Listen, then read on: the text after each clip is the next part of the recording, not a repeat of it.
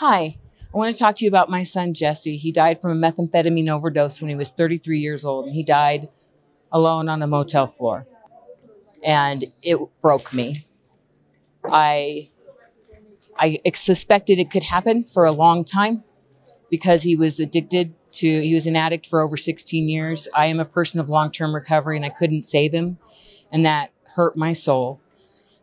I was explaining to somebody just a couple of moments ago that the first Christmas he was gone, I was recovering from some medical conditions. So I was distracted, if you will, from the pain, and I was still numb, and I still didn't know how to get through the day.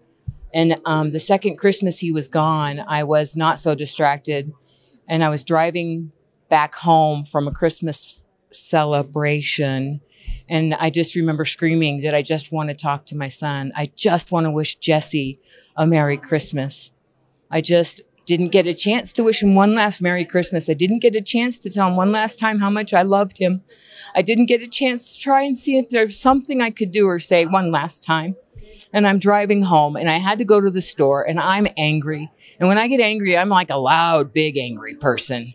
And I went into the store, and I got a couple of things, and I was like I brought the shopping cart back to my car, and I was going to go, you know what? I'm not taking that damn shopping cart back in. Damn is not the word I used. I'm not taking it back in. And then I said, you know, Laura, what kind of a human being do you really want to be? And so I decided not to let my grief run that moment. I took the shopping cart back. There was a homeless gentleman at the store door, and there was a gentleman speaking with him. And the gentleman said, "Sir, what's your name?" And he said his name was Jesse. And all I wanted to do, remember, was to wish Jesse a Merry Christmas one more time. So because I made the choice to do something productive, take that cart back instead of live in my pain, I got to wish Jesse Merry Christmas. I got to be a part of what I had been crying and begging for all the way home.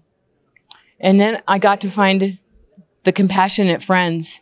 And when I tell that story, people don't back away and look at me like I'm like some crazy person. They go, oh, and they tell me their stories. And I don't have to be alone. And I don't have to feel like my brokenness defines who I am, because the addiction did not define who my son is. And my brokenness doesn't have to define who I am. So I wish you all the support and all the love. And I wish you the opportunity that you can get through the next 10 minutes, and that at one point you will get your opportunity to wish your baby, your loved one, a Merry Christmas.